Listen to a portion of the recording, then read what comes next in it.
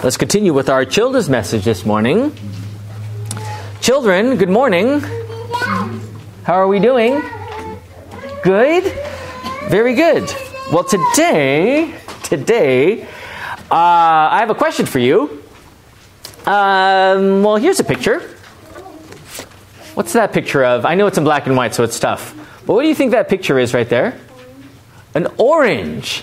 Now, why do we eat oranges? Why do we eat oranges? Or do we eat oranges? Do we? Do you eat oranges? Yes? Well, we eat oranges because they have a lot of vitamin C. Who said that? Avery? Emily? Vitamin C. Now, what is vitamin C? I mean, sorry, that's a deep question. Not what is vitamin C. I don't even really know how to break that down for you. But what is vitamin C good for? Keeping you healthy. So when your mom or dad says, oh, it's time to eat oranges, it's not just the orange, but it's also the vitamin C that you are eating that, well, there you are keeping yourself healthy and strong, right? And that's why we always eat fruits and vegetables and all the good stuff, right?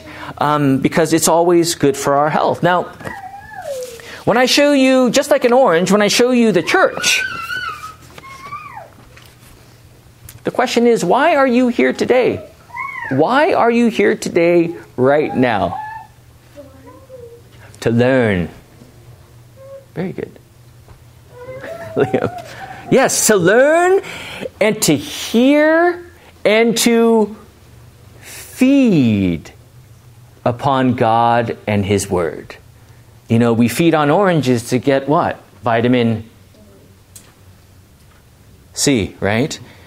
We feed here at church on God's Word, and there, as we feed on His Word, as we hear it and receive it, what do we hear about? We hear about Jesus, right? We always need to hear about Jesus, don't we? Right? You go out in the world and you live your life, but here you come to church to hear the words that the world won't tell you. But here at church, we hear about Jesus and what He has done for each and every one of you. And when you hear that word, what has He done? He has forgiven you of how many of your sins? All of your sins. And that He has given you by His, not only His death, but also His resurrection, He has given you eternal life. And that's what happens when we feed on God's Word. We hear about not only what He has done for us, but that this promise is actually yours. And He has given you the greatest strength, the greatest joy, that your sins are forgiven and that you are children of God. A lot of things are happening right now here in God's Word. And that is how the Spirit is working on you. That's why you're here.